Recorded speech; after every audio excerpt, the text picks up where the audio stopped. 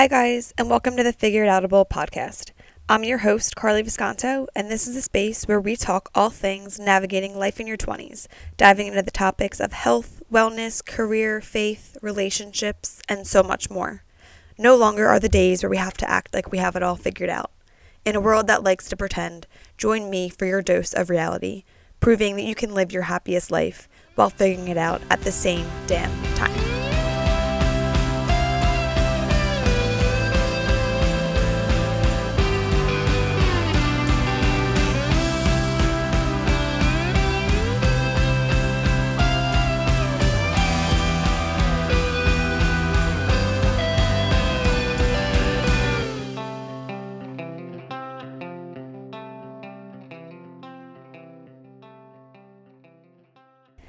Hello and welcome back to another episode. I hope you guys are having a great week whenever you may be listening to this. Today's episode is one that I am so excited for, and I have been since I booked this guest a few weeks back. Similar to my last guest, I discovered her on TikTok and it was like she was heaven sent. Melissa Romano is a holistic health coach, but she has so many certifications and various professional experience that make her so unbelievably qualified and knowledgeable. She's a self-proclaimed life student and research lover, constantly working on her craft and just leaning into new information.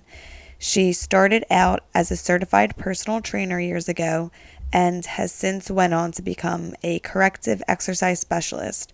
She's gotten 200 hours of yoga teacher training, her 300-hour yoga psychology, 800-hour yoga therapy, and so much more.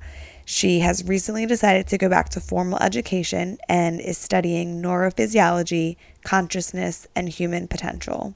She also has her own business. She takes on her own clients.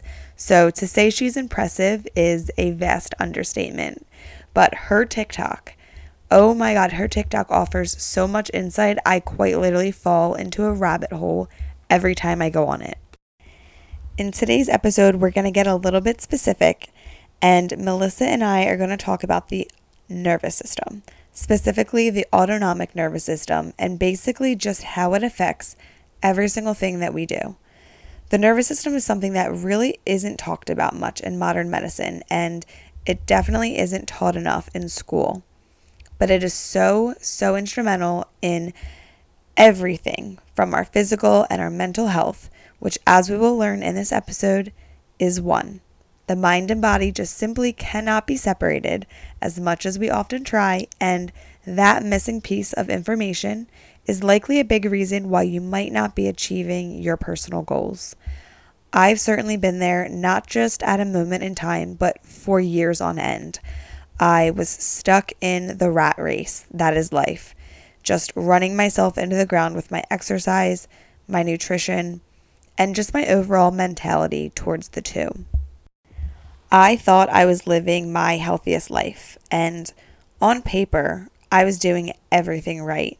Yet, it turns out that my concept of healthy really wasn't as accurate as I once had thought. I was plagued with inflammation, terrible digestion, flushed skin, anxious thoughts, poor sleep, you name it.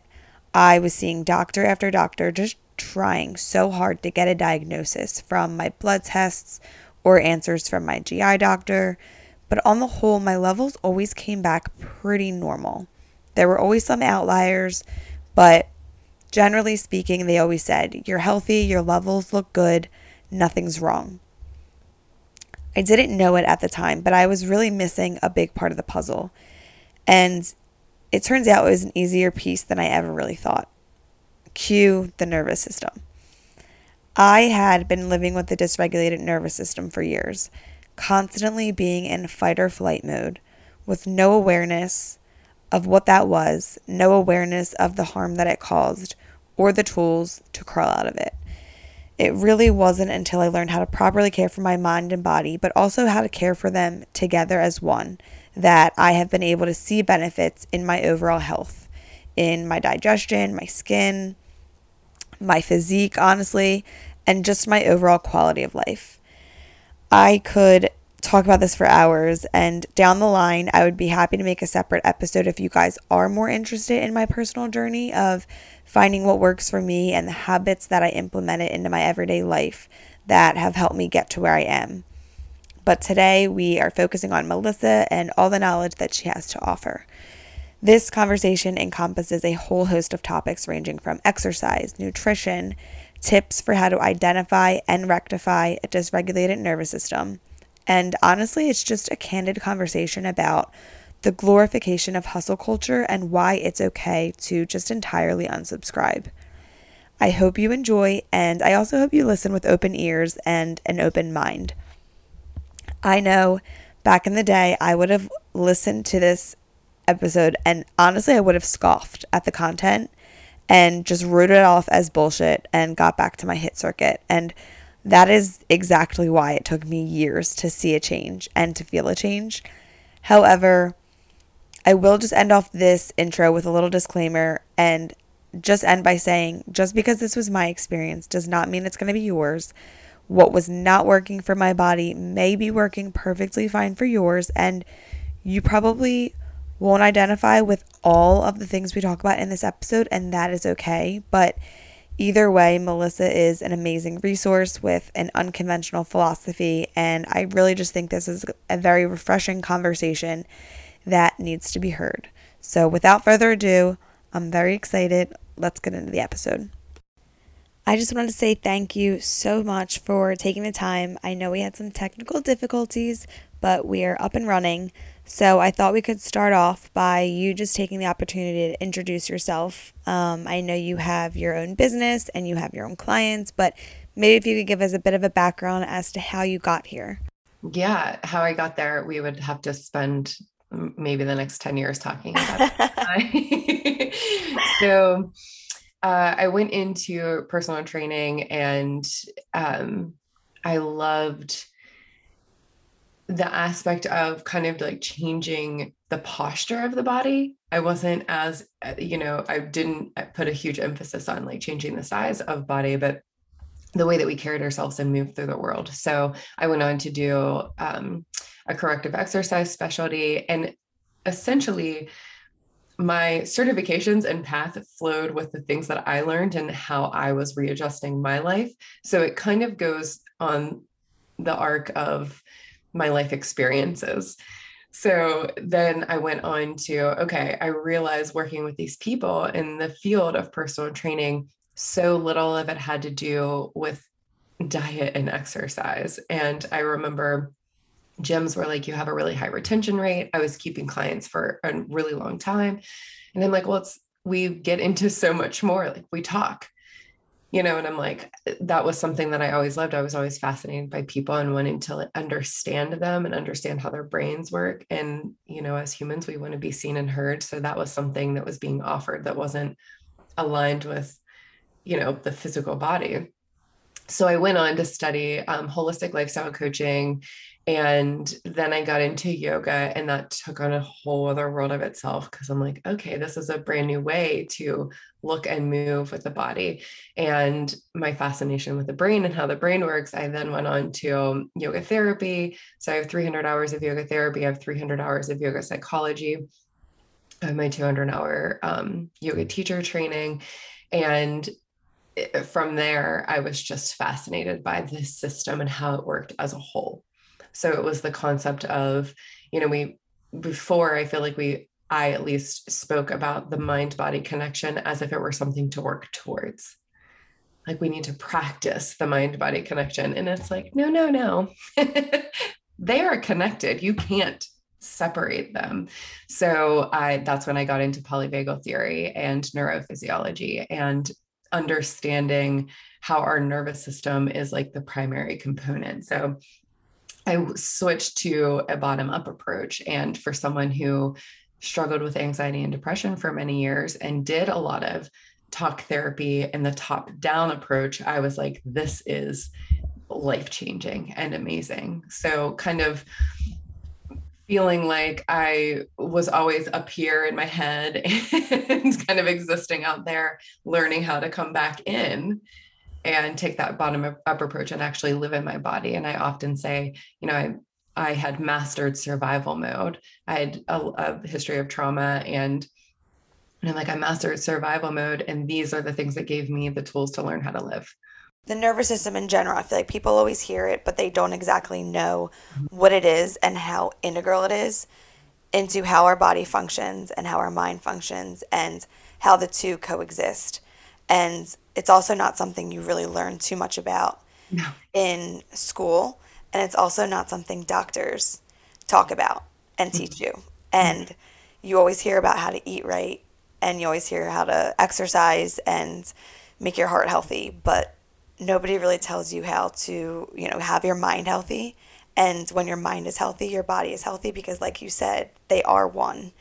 And I think a lot of times people try to live a healthy lifestyle, but nobody knows what healthy is. And I feel like that is such a misconception because you think you're doing something good for your body when in reality you're running it into the ground. And personally, I know I did that for a really long time by, like I mentioned before, over exercising, under eating, undersleeping, prioritizing getting a workout in after a long night instead of sleeping an extra hour or so, and then just living in this world of stress. And I try to keep pushing through and pushing through to live my healthiest lifestyle, whether that be drink a gallon of water a day, wake up at 4 a.m. to get a HIIT exercise in before I go to the office for 10 hours, and then go out after and have drinks with clients, which, all these things, I feel like part of it was me trying to grasp onto a sense of control and do things that were deemed good for my body when in reality it was really just having the opposite effect. So I think just generally speaking, a lot of people are living lives that they think are quote unquote healthy when in reality it's probably not the best thing for them. And that's where I think your philosophy and your coaching is so different from what the mainstream message is. Yeah, no, it's definitely different.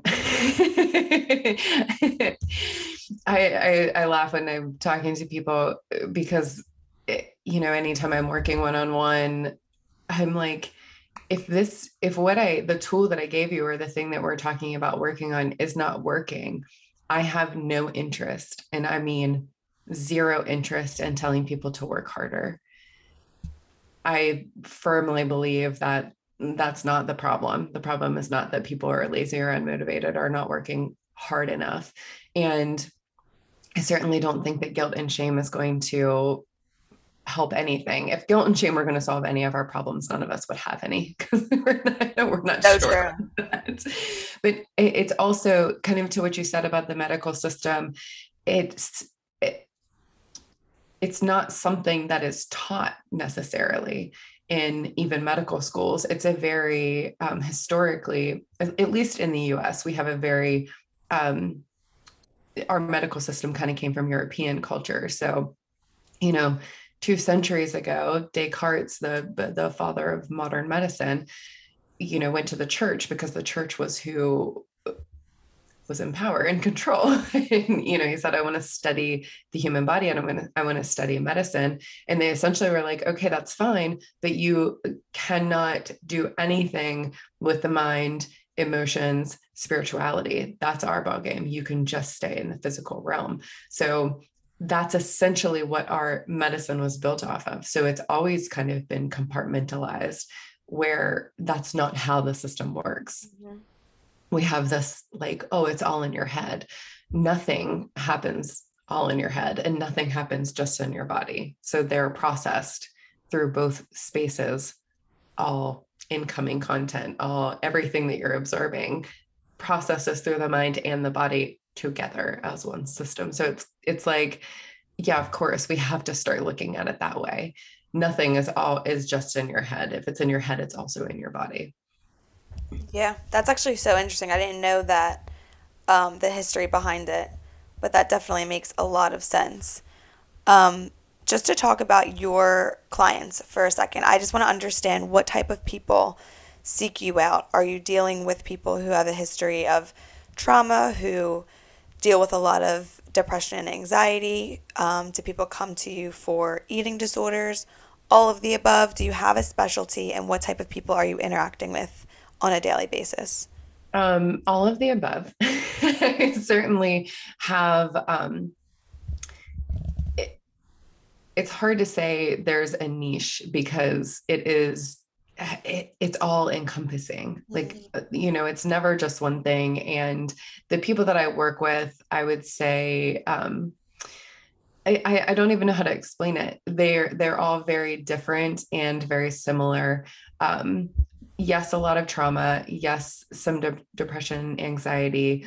And sometimes it's also just the people who are like, okay, I've reached this point that I know what not to do, but I don't know what to do instead. So it's this like, where do I go from here kind of feeling. Like I know that I like this, and this is not good for me, but what do I do? I'm curious, have you noticed any trends recently, like in the whole COVID environment, post COVID environment? Obviously, I feel like the world today is a more stressful place than it was years ago. Are you noticing any persistent themes throughout majority of your clients? I think the most persistent theme is, especially since COVID, is learning the delicate balance between needing community and needing solitude, and genuinely needing both, and how to find the places where we need to lean into other people and the places that we need to go within. And I think that is kind of where people were forced to, kind of to what you said earlier, that control. We want to have so much control.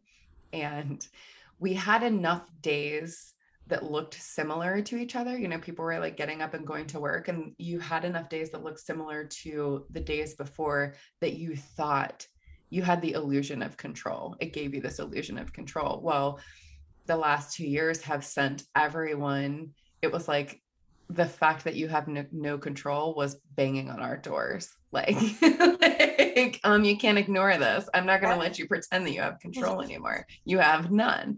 So I think that is like the loss of control, and kind of like the grieving process of that. And like, wait a second, I have no control. I can't, what am I going to do? I think that's probably the biggest umbrella. And then that delicate balance of, how do I figure this out then? Yeah, absolutely. And over COVID, was that when you started posting on TikTok? I'm very curious because that's how I found you. So not only do you have your client base, but you also have this audience on that platform and that ability to communicate your message through that forum. So when did you start posting on TikTok, and what made you start? So that's a great question. When COVID, at the height of COVID in early 2020, I logged into TikTok. And then I found myself on there for 5 hours one day. And I was like, I need to get away from this app. Delete, delete, Yeah. delete. Yeah. It was also a very trying time in my personal life. So it was one of those things where I was like, no, but I was talking to my best friend, is big into marketing. And she was like, I'm telling you, I think you would really like it. Like, just get on there and start talking. Like, just get on there and do what you do. Like, talk how you talk every day, and just to who you're talking to that day. So I would say it was like maybe June of last year. I finally was like, okay, I'm just going to hop on there and start talking. And that's what I did. I was just, whatever was on my mind that day, or like something. And I do find it common. I'll have the same conversation a couple of times in a week. Like, we all are not as separate as we think we are. Like, most of us are going through very similar things at the same time. So, if I had the same conversation 2 or 3 times, I'm like, I'm just going to hop on there and talk about that. Because other people would need to hear it, and you knew that. And we did, and we all do. And half the time it's like, I'm telling everyone what I needed to hear. Like, And we appreciate it. It's true, what I needed to hear. yeah. Have you found that certain topics get more engagement over others? And if so, what are those topics? Absolutely. The vagus nerve, people are like, what? I need to know more. What are you talking? Yeah, like completely mind blown how we were never taught any of these things or wasn't discussed. And anything to do with my anti-diet culture approach, that's usually people are like, Hell yes. yeah, Because yeah, that's also something people need to hear. yes, they don't In a want to hear world, it. yes, but in a world where I feel like diet talk is consistently shoved down our throats, it is so refreshing to hear somebody be like, actually, all of that is so counterproductive. Mhm. And here's how you can, achieve results while being kind to your body and listening to your body and taking the polar opposite approach of just grace and just being patient with yourself. And nobody talks about that. And yes, I don't think people want to hear that. At the same time, while it's comforting, people are like, well, A, what the hell does that mean? And B, they immediately write it off as ineffective. They don't believe it. And I was in that camp for so long until I started really, really setting out and I made a commitment to myself to just give it a try. And I have been completely converted, and I will die in this camp because Oh, I, oh yeah, I'm like there are so many times where people it's in the comment section of some videos, somebody will ask, they'll ask me for clarification about something that I said, and people do jump in wanting to help, but it's usually like, well, do you want that, do you want to eat that thing more than you want your goals? And I'm like, swoop in, like, that's diet culture. yeah, And people are like, oh, you straight out. choose violence daily. And I'm like, You're just here to set the record straight. I'm like, no, no, that ain't gonna work. Yeah. And I definitely want to get into that. So, like I said, I found you on TikTok and I personally resonated with, like you said, you mentioned the vagus nerve. So, I was super drawn to the nervous system talk and then the diet culture. And in a way, they do go hand in hand. They are super related. And when I was even just thinking about how I wanted to structure this podcast episode, I'm like, I don't even know what the flow of the conversation is because everything is related to everything. I'm like, there is no like outline that we can follow because talking about point A can lead to talking about point Z because it all leads back to the same message. And so I guess we'll do our best at trying to stay on task, and I'm going to kind of try to separate the two between first talking about the nervous system and what the ANS is because I think people, like we said, are not educated on it. So let's just bring it back to the basics and we'll get a little bit scientific, but then we can really try to provide some real examples so that we can put it in context for people as far as what it feels like when, you're in a sympathetic dominant state versus a parasympathetic state, and really just try to give concrete examples for people to help understand. And then we'll talk about the diet stuff a little bit later. So first, can you just give a little bit of a rundown of is it autonomic? Is that how you pronounce it? Autonomic, yeah. So the autonomic nervous system, it is what it sounds like. It's our automatic kind of reflexes. It happens without thinking, and the body does it without your help. So it's like anything that happens without you actively thinking about it. Breathing, your heart beating, swallowing, your pupils dilating, sweating, and your digestive system, right? So we don't think about these things, the body does it on itself. That's our autonomic nervous system. Historically, we've broken it down, like you said, in sympathetic and parasympathetic. So we have sympathetic, the fight or flight, and the parasympathetic, the rest and digest. However, in polyvagal theory, it's my favorite way to breaking it down and to skip, kind of bypass a lot of the sciencey things. I talk about it like Goldilocks and the three little bears, right? So you have the too hot, the too cold, and the just right. So the just right would be when we are in social engagement. That means our nervous system is present and regulated and like ready to take on anything. Our sympathetic nervous system is like when it's too hot. So the system is in fight or flight. Everything is starting to say, okay, we need to like prepare the body. So all of our blood flow, all of our energy is directed away from things like our brain and our nervous system and into our limbs, right? So we can fight or flee. Then we have the too cold. That's the freeze, when the body is like literally frozen. I can't do anything. My brain is not thinking correctly. I'm like having trouble processing. This is where I find a lot of people who think that they are not motivated. Like, I'm not motivated. I don't have willpower. And it's like, no, you actually are so motivated. There's so many things that you want to do that you have become overwhelmed and now you're frozen, stuck to your seat. So that's a state that you can be in for a long duration of time. Yes. Every time I've heard that, I would think it's like a No. few moments. I didn't realize that could be a prolonged Oh, state. 100%. Yes. Uh, So I actually feel like that's the most heightened state. Like it's basically like you went past fight or flight and into freeze. And the way that it's described, even to come out of freeze, you do kind of have to pass back through the fight or flight to get back to that social engagement. The other kind of interesting thing is it's not like a light switch, it's more like a switchboard, right? So there are varying degrees of different pieces of those stages and states that you can be in. So there are hybrid states. For example, for healthy competition, you were a runner.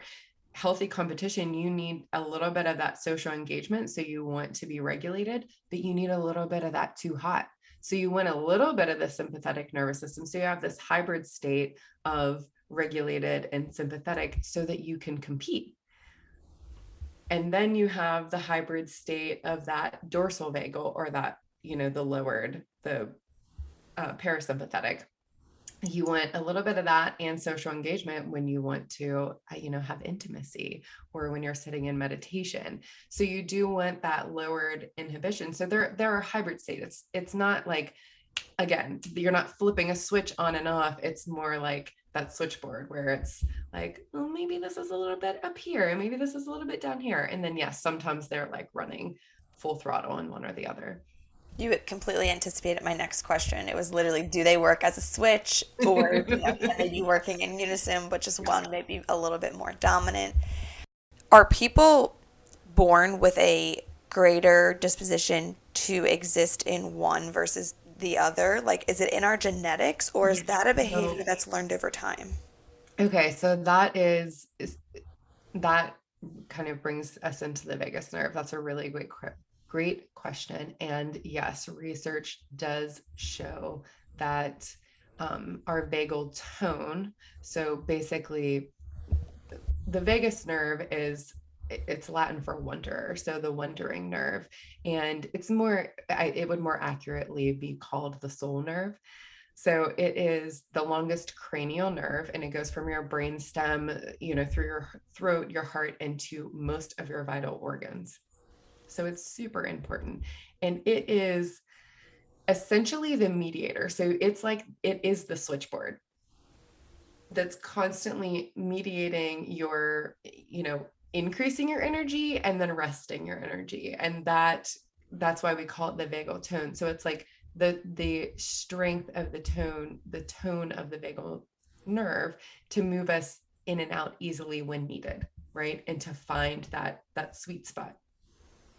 Research has found that your vagal tone actually starts in the womb. So if you are born to a mother, if you were in the womb of a mother who was struggling with anxiety and depression and a lower vagal tone, you are born with a lower vagal tone.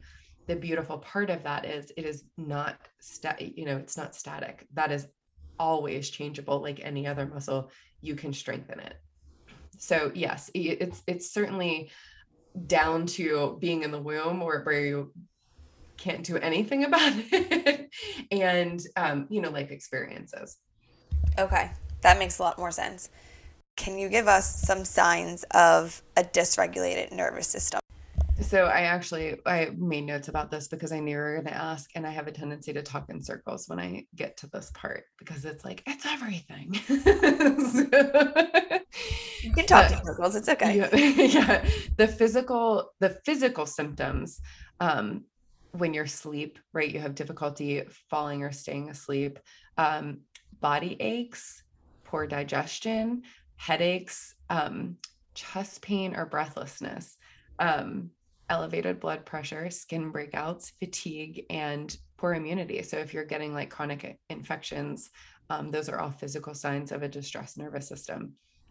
Emotional, the emotional side of things, anxiety, difficulty concentrating, restlessness, irritability, um, worries that feel irrational, like panic attacks, depression, feelings of isolation and hopelessness, addictive behaviors, and just overall feeling like overly emotional. If if you leave things like afterwards, you're like, okay, I feel like I really overreacted there, but I didn't feel like it in the moment.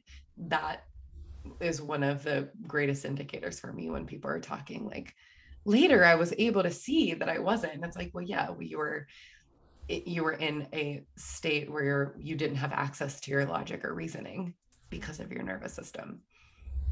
It's so crazy hearing that list of things because headaches, you can separate them all and you can then create another list of 100 other things that could be causing it. And I feel like so many times a dysregulated nervous system goes undiagnosed, A, because people just aren't aware. And doctors also are not going to tell you that's not going to be why am I blanking on the word? Diagnosis. Thank Yeah. you. Yeah. Thank you, brain. Your diagnosis being like you have a dysregulated nervous system. But for so long, I dealt with so many of those factors. And I pretty much tried to see every doctor under the sun. I saw a GI doctor. I got my hormone levels checked. And there were some indicators, but on the whole, the response was you're healthy. And I I consider myself a very healthy person. I'm very disciplined. If there is something that needs to be done, I'm capable of getting it done. So I couldn't understand why I couldn't get my health in check because, like I said, I was on paper, I was doing everything right. I was getting up at 4:30 before work to do a high intensity workout. And then I was, going to work and I was eating a quote unquote clean diet. I ate majority fruits and vegetables. I cut out gluten and dairy. I was having coffee on an empty stomach, but I was, I wasn't eating that many calories over the day. And I was trying to get 8 hours of sleep, though I would be waking up most nights, just tossing and turning. Sometimes it would be because I had phones ringing in my head and people shouting across the room because I was a stock trader and that's just the environment that I was in. But I was always buzzing. And again, on paper, I was doing everything right. But so I could not understand why I was experiencing all of these digestive issues to the point where I couldn't eat a meal without looking 6 months pregnant. And I could tell I was holding so much inflammation in my stomach. Like I would look in the mirror and just be like, why do I look like this? Like I work out 7 days a week. I was running, but I was running myself into the ground. That was the only thing that I was really doing. And so over the pandemic, I think it was a great opportunity to just take a pause. And I found this page in my journal the other day, and it was, things that I'm going to do to help make my body less inflamed. And at the time, I had no knowledge about the nervous system. I did not make any association. All I knew was I wanted to take the, inflammatory things out of my life. So I started limiting caffeine. I started limiting alcohol. I switched to low intensity exercising. So I just went on long walks. I found Pilates, which I'm now absolutely obsessed with. I've been teaching classes on the beach this summer. and just started making these little life changes. I even said I'm going to do deep breathing on my walks to work in the morning, just taking the time to control what I can control in the environment that I can control. Because at work, obviously, I really can't control how that environment makes me feel. It was always very anxious. After work, I had a lot of social engagements that I'm not like a super social person. Like I'm an extroverted introvert, I would say. I definitely get my energy back from a long day by being by myself and not talking. So if I had engagements after work, I would stress them all day and really dread them. So it was like a constant disalignment between what I know I needed and what I actually needed to do for my professional and personal obligations. So again, COVID put that all on halt too. So once I started implementing these self care practices and I started to realize the changes that were taking place physically, I was absolutely mind blown. And I think I found your page in the midst of this, which is why it was like that aha moment that I wasn't crazy, that there was actual science behind it. Mm-hmm. And that's when the nervous system kind of all came into the picture. And so this is just a message that I seriously would love to just scream from the mountaintops, and one that I wish I could just shake myself by the shoulders years ago and just say, you don't have to live like this. Life does not have to be this consistent rat race. And sometimes the answer is doing less. And Mm-hmm. again, that's not one people want to hear, No. but it's all about making your body feel safe. And I still remind myself, my body every day, you are safe. I'm taking care of you. I know I neglected you for years, but from now on, I got you.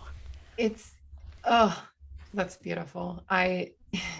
To anyone that is kind of burning the wick at both ends, like I'm doing all of the things and I'm not feeling how I thought that I would. And to the people who are thinking, if I could just be like that, you know what I mean? If I could just overwork myself or push myself farther, I feel like there's two camps of people. It's like people who are already doing it and people who think that that's what they should be doing. Like, Yeah. no, it's like, no. And when you're talking about high intensity exercise and you're talking about, pushing ourselves in this whole culture of like grind, grind, grind, that is the sympathetic nervous system. So think about high intensity exercise. What happens, right? Blood flow is directed into your bigger muscle groups. Your breathing becomes shallow, your pupils become dilated, your cell, right? That is sympathetic dominant. So it's like, I am stressed and I want to release stress. So I'm going to stress myself. And it's like, A hundred how's that? percent. How's that working out for you? Right. And honestly, like one of your videos, you always preach every individual is different, every body is different. So for some people who are already in, Mm-hmm. a fine state and they have their balance in check and they're existing and things are going great for them, that's awesome. That wasn't me. So some people can handle that high intensity Mm-hmm. exercise and they love it. But in today's day and age, I'm going to venture to say that majority of people don't fall into that category. And especially like you said, it's the grind culture. And I think now more than ever, we glamorize this grind culture, and we are always taught to work more, to party more, to sleep less, to like, it's considered weak if Mm-hmm. you take a break or you practice self-care.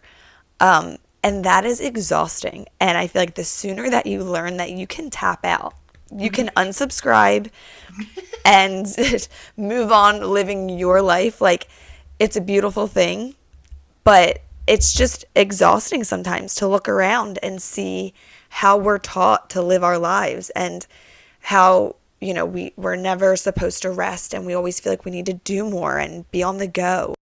I lived it. And it's interesting because, the reason why I got into, personal training and physical fitness was to feel better. I wanted to feel better. I had horrific back problems and went to specialists and wasn't getting a lot of help. And I was like, okay, I want to like reclaim my power. I want to take it into my own hands and do a little bit of this for myself. Well, and then I swung the pendulum clear to the other side, right? So it was like I reached a point where I hit the goals that I wanted to. I could, I ran a half marathon in the time that I wanted to run it in. I could lift the amount of weight that I wanted to lift. I could do the fancy yoga poses, that I would post on Instagram. And I ate, I counted macros and I ate clean. And I did all of the things that the powers that be in this country say, like, this is the epitome of doing it. And I got to this point where I was like, well, I don't feel better. I could look in the mirror and see that my body looked a certain way, but I was like stiff and it was hard to get out of bed in the morning, and I forced myself and I didn't sleep well, and I still experienced anxiety and depression. And then lo and behold, I landed in the hospital for 4 days with swollen intestines. And that colitis was the diagnosis, which, by the way, I don't accept that as a diagnosis, because all you're doing is telling me that my intestines are swollen. It's not a diagnosis. Like, That's the anything with problem. itis, you're just telling me that that part is swollen and Yeah. inflamed. So it's like, is that a diagnosis? Like, tell me why. And like I said earlier, all my certifications and like the change of my business usually goes with like what I learned and happened in my life at that time. So 4 days in the hospital and left with no answers. Like, oh, do an elimination diet, do a bland diet. 8 months of testing, gallbladder studies and GI specialist, and just like an insane amount of information. And not one person had ever suggested it's your nervous system. It's, psychosomatic. There's so much of it that had to do with, I was, I was doing, I was checking boxes, not taking care of myself. Like I was doing the things that other people said, this is how you do it. This is the framework. This is what it's supposed to look like. And it, it just, it's insane to even think about now, because I'm like, oh my gosh, even if people knew me or like knew my business at that time, like that hustle was actually in my tagline. Like, you hustle, you succeed was one of my original, like way back in 2010, like my, and then it shifted to like better, happier, healthier. And now I'm like, fuck everything. Just be nice to yourself. Like, Amen. That's all it comes down to, if nothing else. and, but I love it. it was. So like after 8 months of testing, I'm like, okay, this is where it gets super interesting, because your digestive system, your gut, is a part of the nervous system. So it's your enteric nervous system. Okay, I've never heard that term before. Enteric. Enteric. So Enteric. You put me on the spot there. Enteric, yeah. In the enteric nervous system. So the gut is a part of the nervous system, and it is bidirectional, meaning where every other part of the body, your brain is saying like, all right, arms, do this, all right, legs, do this, like, all right, do this. The gut is bidirectional. So it is talking back to the brain. Okay. Okay. So it's like, that means that the messages are coming two ways, which is like your cranial nerves, the vagus nerve, right? Sensory afferent nerves, meaning they scan the body and send messages back to the brain.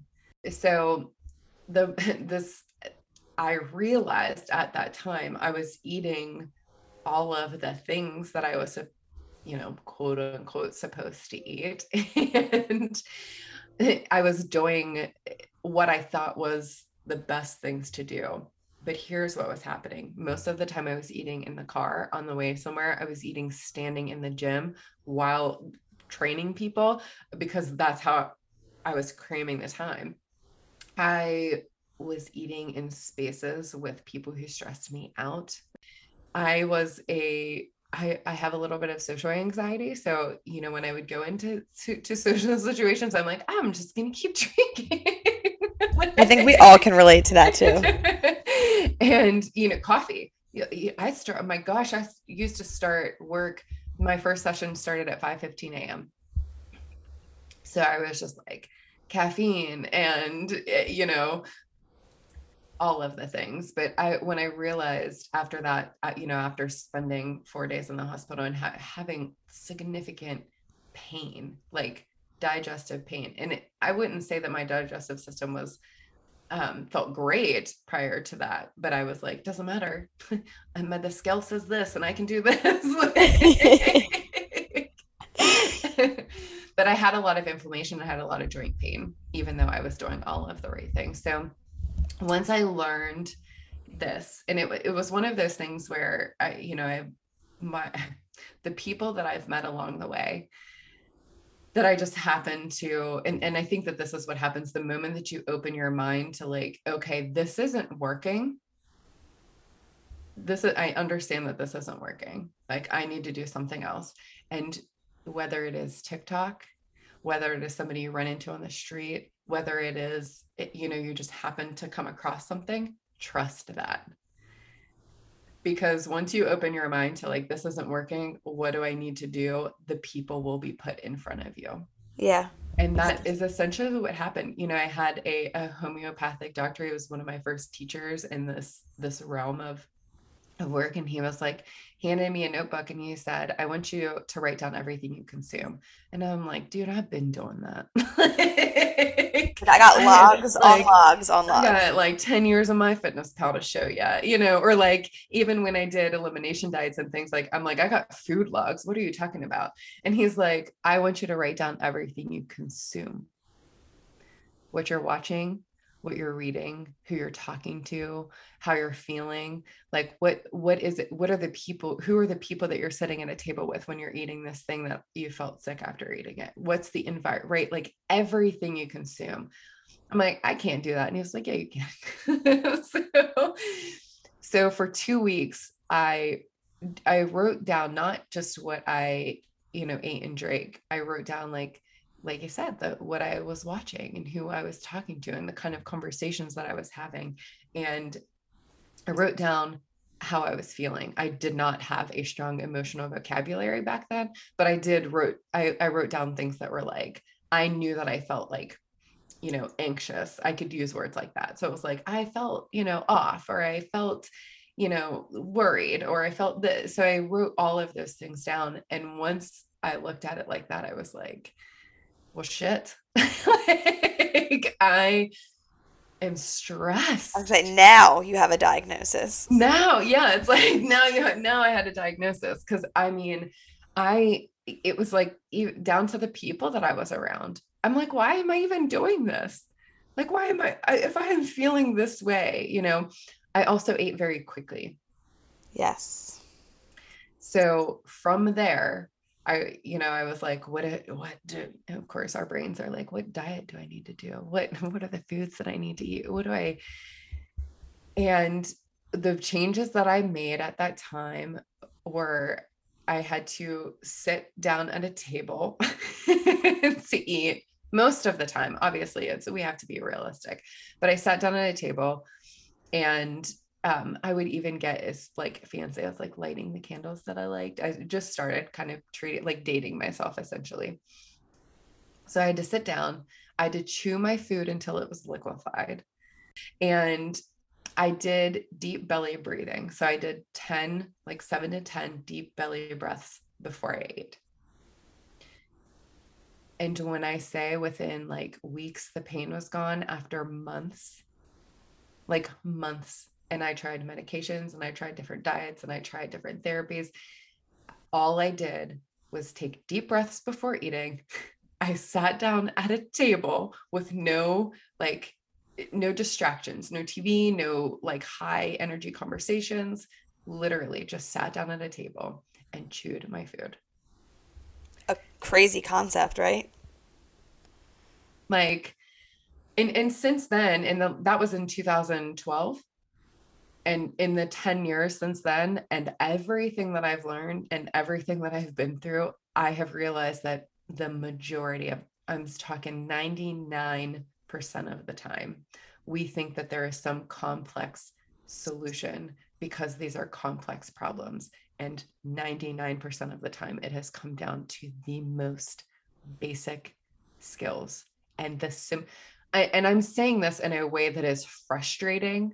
Like, you're like, I could have done that the whole time, like Sally Fields and Mrs. Doubtfire, like the whole time. Honestly, though, honestly, I mean, yeah. that even makes personal sense because working on a trading floor for years, we eat at our desks. You know, we have to run to the bathroom. You don't get time off of the desk. So obviously, you're eating distracted, but you're also eating in an anxious state just because it's a very high energy environment. So for me, majority of my meals were consumed in that manner.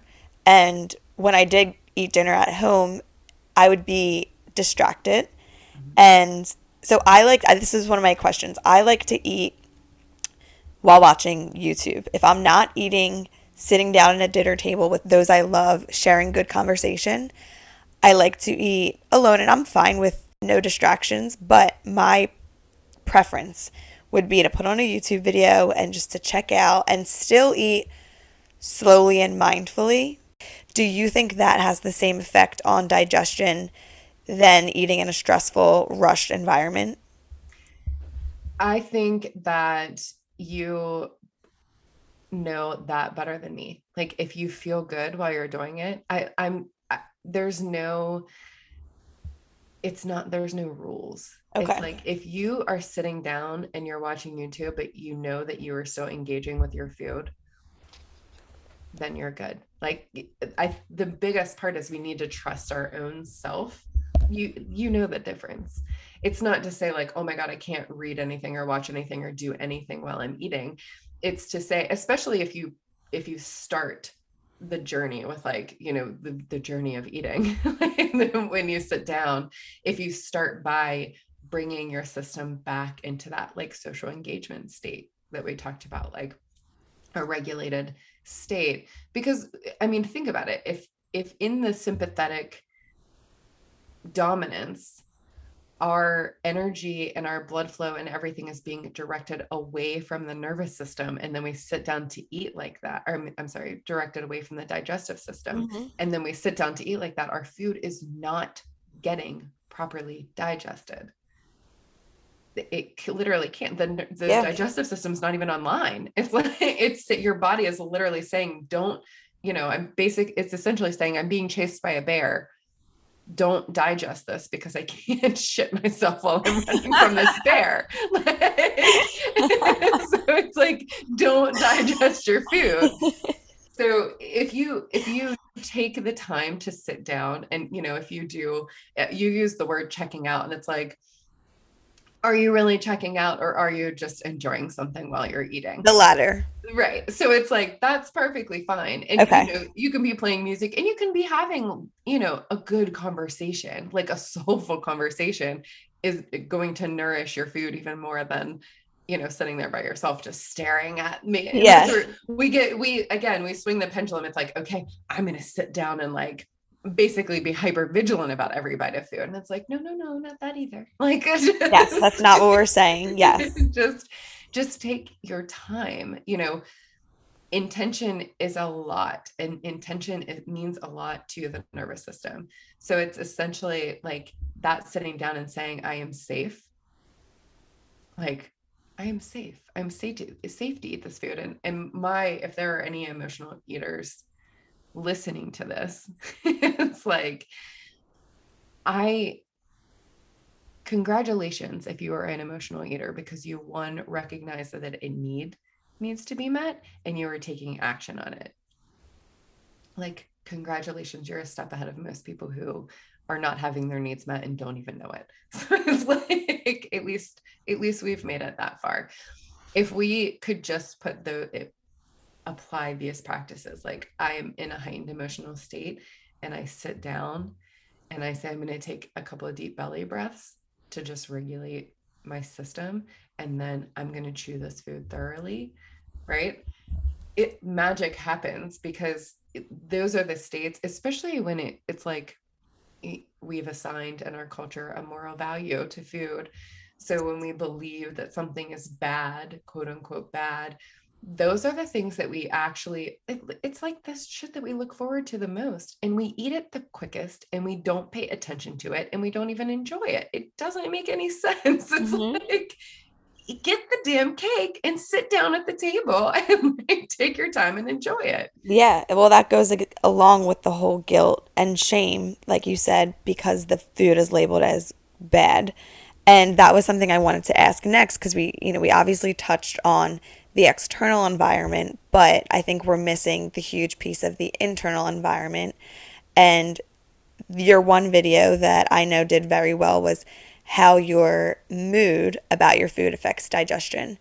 And if there are people out there that are anxious about maybe not even particular food in general, just about eating, period, worried and overthinking the macros, Mm-hmm. what they're putting into their mouth, stressing every single thing Mm-hmm. that they put in their body, like that's not healthy. And your body picks up on those stressors Mm-hmm. and in turn will then have trouble digesting the food. And Yeah, that's not great either. how you feel about your food affects your metabolism. A a happy donut is better than a sad salad. Yeah, how we feel about the food that we're about to eat affects how we metabolize that food. I mean, there are, we talk about metabolism in this way that makes me want to pull my hair out, but it's like, speed up your metabolism by doing this thing.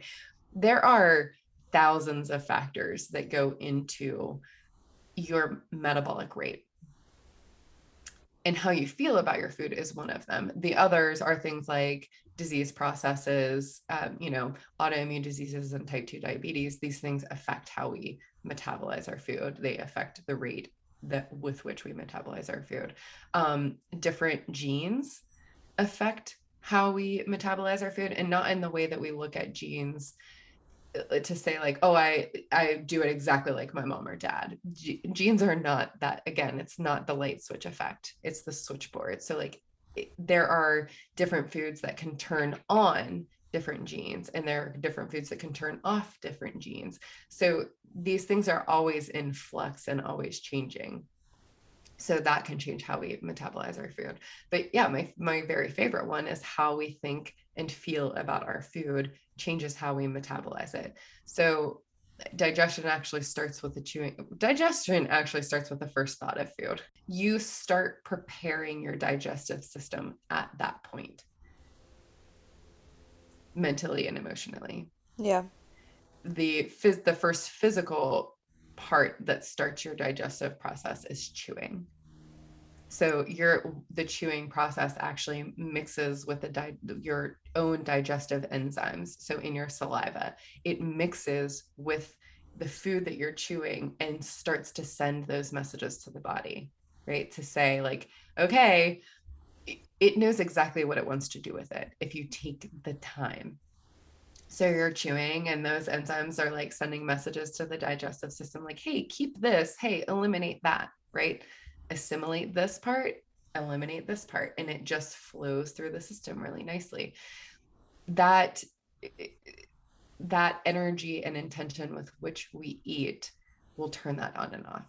So if you're sitting there feeling really bad or guilty about the thing that you're eating, and you're feeling, or you're eating this thing because you think it's healthy, like I'm forcing myself. I mean, I've seen and heard, I don't even want to like trigger warning the things that people have done with disordered eating, but it is actually changing how your body is going to process that food. So intention is everything. Taking a few minutes before you eat, regardless, like I tell people all the time, I eat cheese fries with the same respect that I eat a kale salad. Like they don't get moral differences for me. I don't Yeah. change what I'm doing. I'm like, thankful for it all the same. I take a moment of contemplation before I eat it, and I enjoy both of them equally with the same amount of reverence. And once you do that, also, there's a time when you want your kale salad, and then there's a time where you want your cheese fries. And Exactly. I feel like that's the beauty of not having food labels in addition to digestion. But then you just learn to listen to your body's regular hunger cues and intuitively what it's craving. And it's not going to let you have cheese fries and less nutrient dense foods for every single meal of the day. Like, it's amazing what happens if you just give your body what it's craving, and it will know how to digest that food, Oh whether my you think that you are intolerant to it or not. the It will know what to symptom do with it.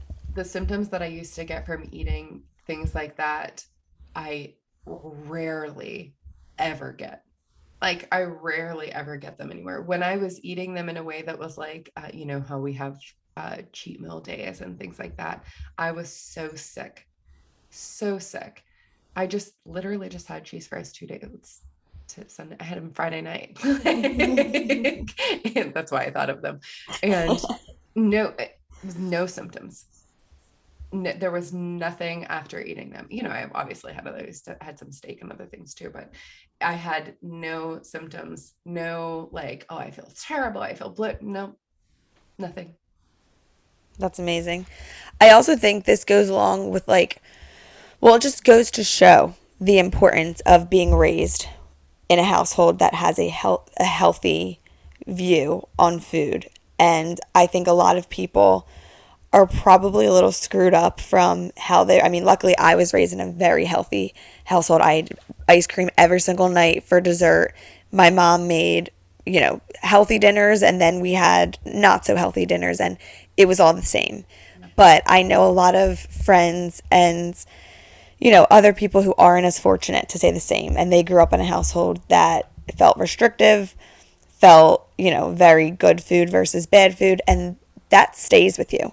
And then I think when you get older and you're surrounded by diet culture, and some people subscribe to that diet culture and others don't, it's very difficult to be around friends or in living situations, roommates, coworkers, when you're eating in an environment that not everybody has the same inner peace with food freedom. And I have been that person that is, adding to that chaos and bringing the salad every day and looking super restrictive and having a super restrictive mindset. And luckily, I'm getting through that, and I'm now on the other side to just not discriminate against food and eating what I want. I still eat very healthy just because that's how my body thrives, and that's genuinely what I crave, just because Mhm. I've eaten this way for so long. It doesn't feel restrictive, it feels nourishing to me. But I recognize that it's not so easy in this world to just block out the noise and listen to your body when you're being constantly bombarded by other people in your personal life, things on social media, people in the health and fitness space that are promoting these messages that are just not healthy whatsoever. It's so damn confusing to get good information these days. And so I really feel for people that don't have the knowledge to make informed decisions for themselves and also just live peacefully, with their decisions on food and all things lifestyle.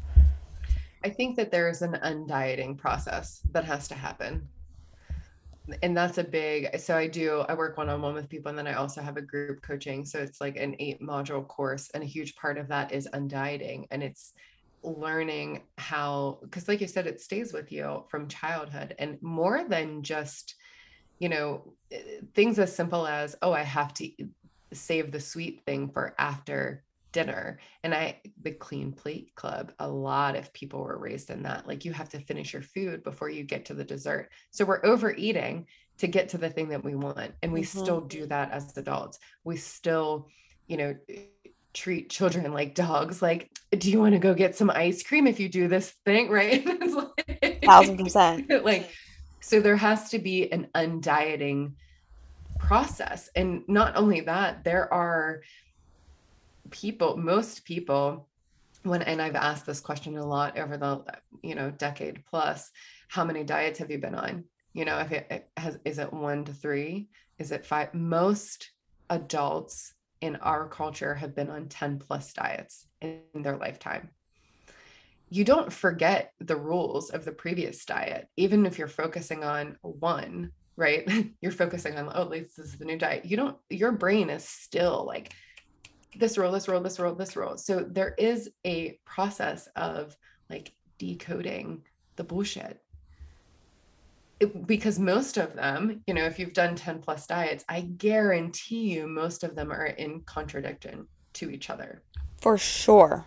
So you're sitting down like, I don't know what to eat. I don't know when to eat it. I don't know what to do. And it's I mean, you could think of something wrong with every single approach. And yes, they're all going to contradict one another.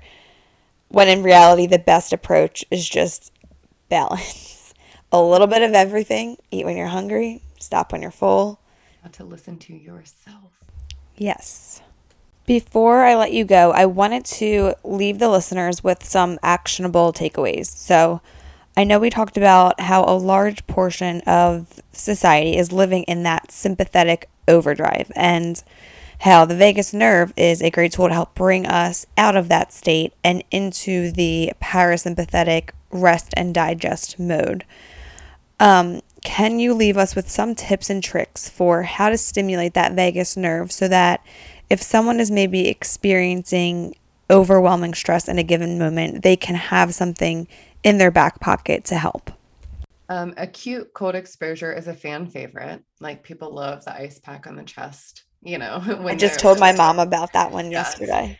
People love that. And even like putting your hands under cold water or your face in cold water. And my favorite is the basic exercise. You clasp your hands behind your head and holding everything straight forward. All you do is take your eyes to the right, hold for 30 to 60 seconds, come back to the center, take your eyes to the left, hold for 30 to 60 seconds, come back to the center. You can do it lying down, sitting up, standing up. Practice it the first couple of times lying down. That's one of my favorites. You honestly could just take your eyes back and forth quickly, and you will start to notice the system coming down. And a VU breath.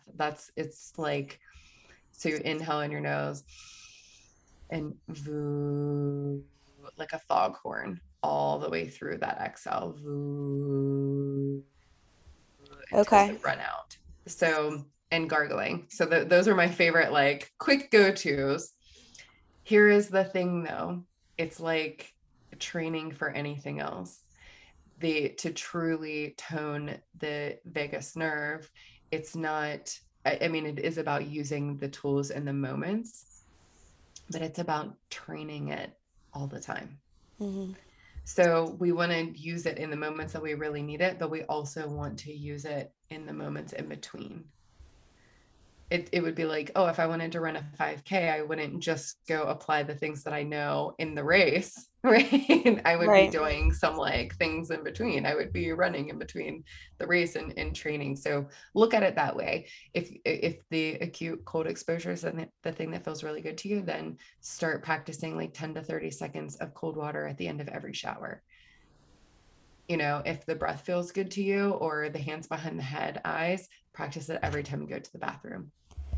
So you said this works like a muscle. So the more that you use it, obviously the stronger it becomes. So then will the vagus nerve be, I don't know if this is the right word, but more engaged on a more normal basis the more that you practice it? Or will you still have to take these active initiatives to stimulate it in order for it to be? No, you will get to a point where you have a wider range of resiliency.